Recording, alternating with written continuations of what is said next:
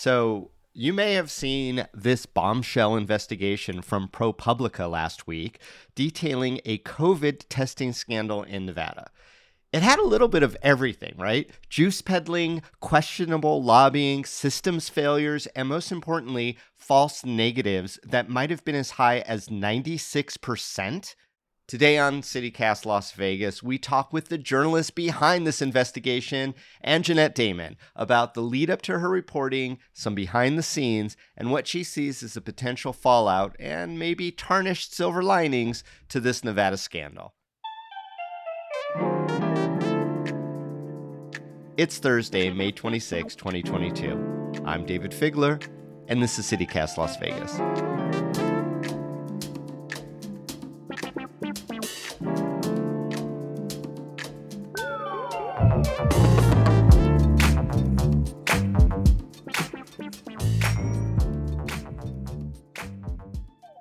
And Jeanette, welcome to CityCast Las Vegas. We're really happy to have you on. Hi, thanks for having me. I appreciate it. So what I'm going to try to do, and this is always a dangerous adventure with the reporter, I'm going to try to summarize your long-form piece in less than a minute. So when I'm reading your story, I'm like envisioning one of those TV shows that we often see where the FBI has all the strings on a board connecting the different players. So here was my takeaway, is that there's this company that is based out of Chicago that have fraud convictions for a lot of the principal players, but also have some connections in Las Vegas. They utilize their connections in Las Vegas to get to the front of the line to be able to participate in what turns out to be a very lucrative business of offering COVID testing. Ultimately, despite there being a number of government employees who had serious concerns about allowing this company to operate, wound up operating throughout the state, doing what looks very much like false negative testing at a very high level. And then when they are finally under investigation, they like, okay, we're done, we're bouncing. Did I do okay? I think you did a tremendous job. You might have gone over a little bit, over a minute a little bit. Yeah, well, no, that's you me. got it good. Yeah. No, that was the challenge with this story. 3,000 emails, but also there were just it was difficult to know where to start because of all the different problematic things associated with their operations here in Nevada. I think it became really apparent publicly in January when Omicron really hit and the North Shore testing sites became completely overwhelmed in a way that was drawing a lot of public attention and some local TV news attention. The lines were snarling traffic and people were complaining that they couldn't get their test results. And so it was just kind of this big mess. And after seeing that, I thought, well, who is this company and how did they get all of these contracts? They were actually agreements with local governments in the area. And thankfully, we have a really strong public records law in Nevada. And so I started putting out some records requests and they just started trickling in. And it seemed like every new batch of emails that I received, my eyebrows raised further. So, gosh, there's two aspects I really want to make really clear. Number one is there is a concern that's written in your story that talks about this company, North Shore, using what we all euphemistically call in Nevada juice to move up in the line to get their licensing. And then there seems to be this concept of the very desperate in the time of COVID county figure, this Solaro up in Washoe County, which is where Reno's located, who's letting it happen and giving North Shore their first foothold in the state that we understand later in your story leads to other agencies and municipalities saying, well, if it was good enough for Washoe, it's good enough for us. Right. Yeah. I mean, there's two different things here. One, yes, they had to get licensed through the state and they could have just set up shop, say they could, rent a storefront or set up a pop-up in a parking lot somewhere if they got an agreement with a private landowner. You saw a lot of those pop-ups all across the country and also in the state. I think what was different here is they were able to achieve more legitimacy because they got agreements with these local governments. So they got the right to test all of the K through 12 students at the Washoe County the Washoe County School District. They got the exclusive right to do testing on the University of Nevada, Reno campus. And then they got this agreement with Washoe County, and Washoe County had the health district putting out messaging saying, okay, community, Omicron's here. There's a huge demand for testing. You can go to these 4 drive-up sites. So you hear the health district telling people to go to these 4 drive-up sites. That really gave them one legitimacy and a big customer base that I think these other kind of pop-up sites in the area and around the country just didn't have.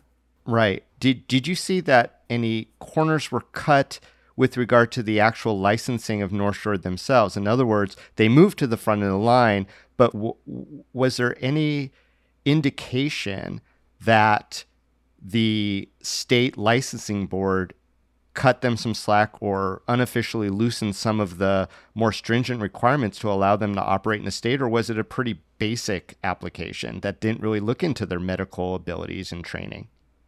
Yeah, so there's a couple things here. And I did not find anything that suggested that they cut corners or purposefully overlooked any deficiencies.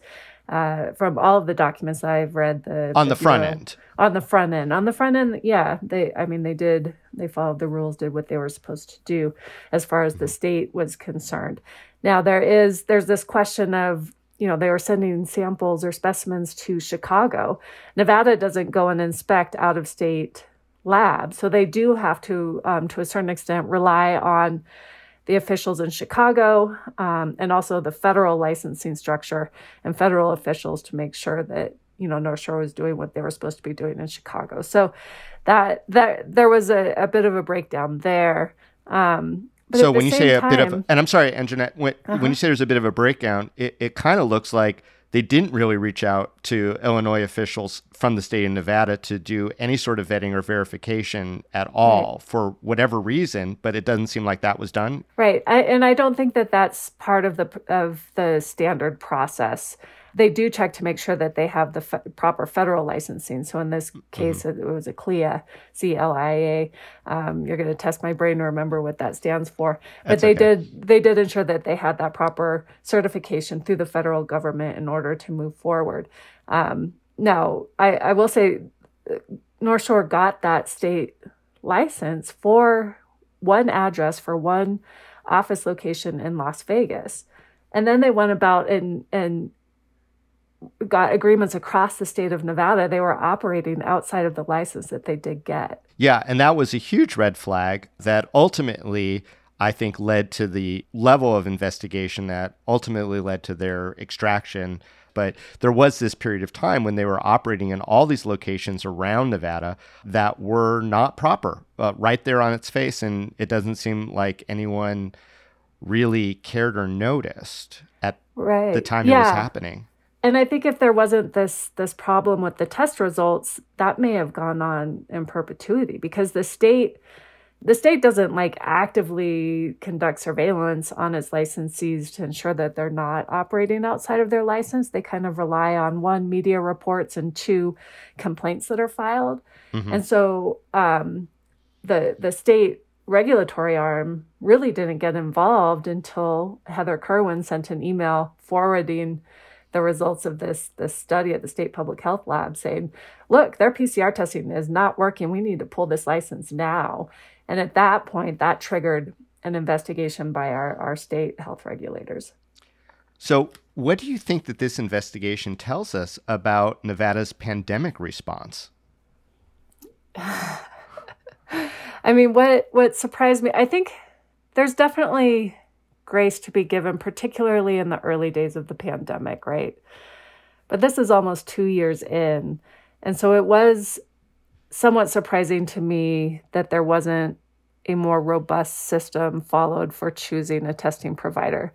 This is a critical service during an ongoing pandemic. We all rely on accurate testing to make decisions about whether to go to school, to leave our house, to go to work, just on an individual level. And we're looking to the health officials, the health district, the county, the school district, the university to be able to provide that service. And 2 years in, it seems to me that they could have followed a more robust vetting process or process for choosing a testing provider. And in my interviews with experts in the field, one thing they caution, relationships are always, especially in an emergency, when you're trying to move quickly, and government does need the room to react nimbly to an emergency. They do need to be able to act quickly. Bureaucracy can slow that down.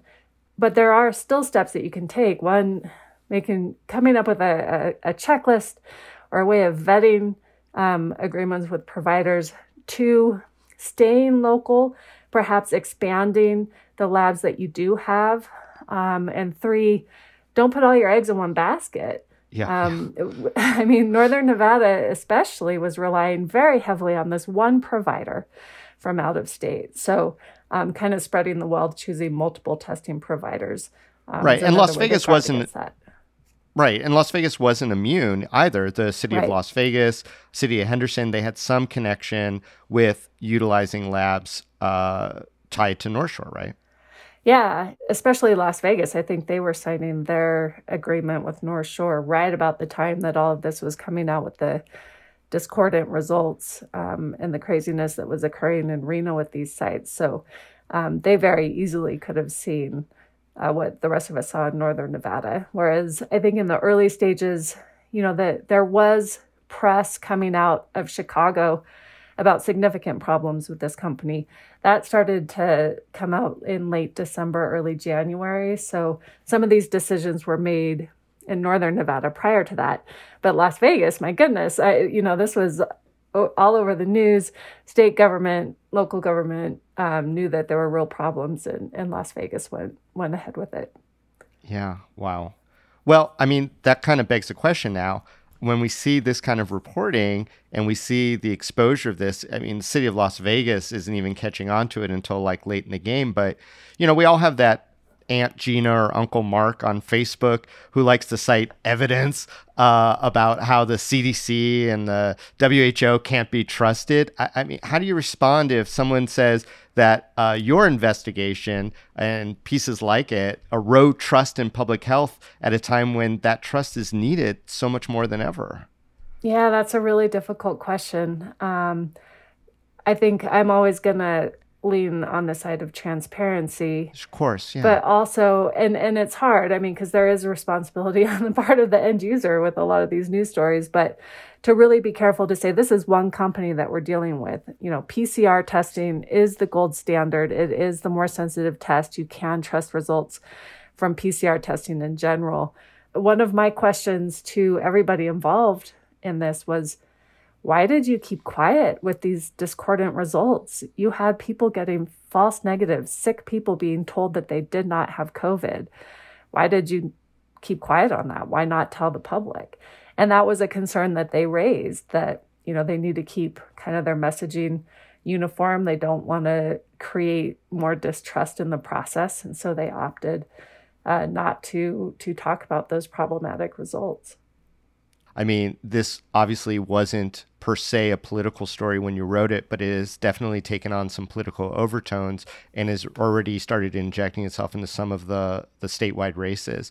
And naturally, now that we have much more of the story out in the public eye, there is going to be this finger pointing. We've already seen Joe Lombardo, who is the front runner for the GOP's candidate for governor, saying that, quote, Sisolak's friends made millions and we paid the price.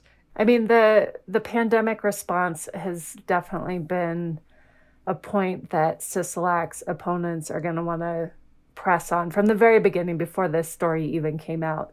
And so if you look at it from a question of how does the leader at the top run a pandemic response, I think this story raises some legitimate questions. That's not to say that within the lens of the campaign that things aren't going to be exaggerated. Do you think that this is going to affect the elections in Nevada? Do you think that this is one of those stories that's going to have legs as far as it coming up in debates or more hit pieces or ads or whatever? Do you think it will affect the election? It's possible. I will say, I covered campaigns for a long time. I don't do that You now, did. so I'm not like, But you know a lot. You yeah, know a lot about Nevada and how things resonate and how they work and when things get left in a dustbin and when things like pick up, right? So right, yeah. what's your take? So, I mean, are voters voting on pandemic response? Are they voting on the economy? Are they voting on immigration or inflation? So, yeah, I think you have to have an electorate that's like, oh yeah, COVID response, pandemic response is top of mind, and then assessing, okay, did this governor rely on relationships rather than really operating a strong pandemic response? And I think it also how Sisolak's opponents communicate that message is also key. So, if they're doing polling and they're saying, yeah, this is going to continue to hit, they'll keep on that message. If they're doing polling and they're like, oh, yeah, voters have kind of moved on, I don't think we'll hear that much from them. Yeah, I mean, it seems like some of the initial responses, and I know the ProPublica piece was co-published with the Nevada Independent, and they've already been doing some follow-ups. It seems like everyone's like, oh, yeah, it's horrible, including those who, may ultimately find that they are the subject of some accountability for what happened. But yeah, I mean, and sometimes there's a disconnect between what insiders think is important and what the general public thinks is important. But I will say that this story has created a lot of strong emotions, anger from the general public as far as the feedback that I've received. I mean, you go and you get a test, it comes back negative, and you go to Christmas celebrations or holiday celebrations and inadvertently, after trying to do the right thing, expose your loved ones. That creates a huge emotional response. So yeah, if people are still thinking of that, it could have an impact. yeah, and for someone like me who is a political watcher, the intrigue, the insider, how things happen, how things move, that's really of interest to me. But let us not forget that the heart of your story, and I think why it is resonating, is exactly what you just said, that there's this human toll associated with faulty testing. Is there a way to even measure what the impact of this faulty testing is? I mean, is the state doing anything to try to identify or remediate some of the damage, or is it too little too late here in the beginning of summer of 2022 to do anything about it? I don't know of any robust postmortem or investigation that's occurring. The Department of Health and Human Services have said that they did their investigation. It's closed. I believe they've said that they're not currently opening up another one to look at those numbers. It would be really interesting to know, the 96% false positive rate. That was a sample. That was a sample of the tests, of the total tests that occurred in northern Nevada. Yeah, and I think it was just 51 cases when there were thousands, if not tens of thousands of tests that are out there. Yeah, there were clearly indications that there were problems, not just with the university. I mean, the school district's tests were coming back discordant. The general public tests were coming back discordant. So while we don't have specific numbers on those, there were indications that the same problem was occurring with that. But yeah, I mean, going back and looking at how many tests were run through North Shore, how many PCRs came back negative, probably try and decide what the utility of that would be. I think a forward-looking approach, and the governor's office has come out and said that they're exploring their legal options, and they are looking at ways to invest to make as they say, a stronger public health infrastructure. So, from my view, looking forward, looking at what they can do to strengthen government procurement processes in an emergency, and to, how do they make fundamental investments to create a strong local testing capacity? Because, the demand for testing, as we're seeing now, cases are going up, demand for testing is going up. We might be right back of where we were in the fall of 2021 facing this again. Right. If you were to write a follow-up story to this debacle that you have done such a great job documenting, say 6 months from now, what's the worst case scenario and the best case scenario of your reporting? Oh gosh, I know these questions are always so difficult as as a reporter, you always hope that sunlight is the best disinfectant and that people will take action. In this case, best case scenario would be that the state and local government find ways to invest in a adequate, accurate testing apparatus to meet the demand here. Worst case scenario is, they continue to make poor decisions quickly without proper vetting, and maybe fall victim again to companies that don't do what they say they're going to do. So if we see it repeated, that would be bad. But I love what you say about transparency and sunshine being the disinfectant. You always do hope. So, fingers crossed that the best case scenario does happen.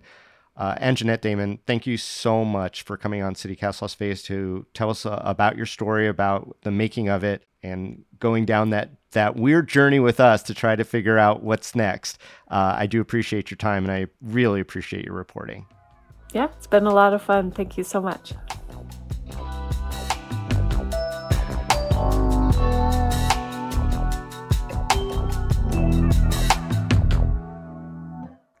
All right, a couple more things you should know today. Here's Layla with the news. Hey everyone. So, high schools had been blocking kids from wearing stoles or medallions at graduation that weren't issued by the school. But after student protests, some schools, but not all, have relaxed their policies so seniors can wear regalia that celebrates their cultural heritage. If you plan to visit what's left of Lake Mead over the Memorial Day weekend, beware of the mud. Officials say the newly exposed shoreline is, quote, dense and difficult to navigate. People and vehicles have already gotten stuck, so don't be one of them.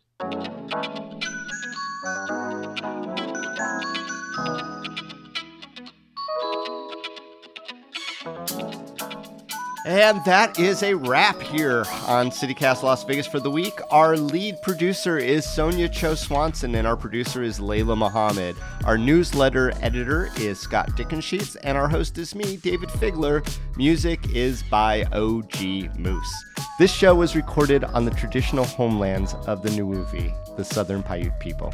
If you're loving the show, go tell a friend, leave us some stars on those various platforms, and shoot us a quick review. Tell us what you like. Don't forget to subscribe to our morning newsletter. It's like the back fence neighbor you wish you had. We'll be back Tuesday morning with more news from around the city. Y'all have a great weekend.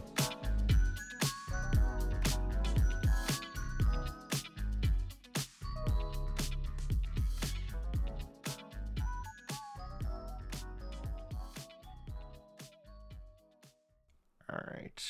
There's some 8 a.m. energy.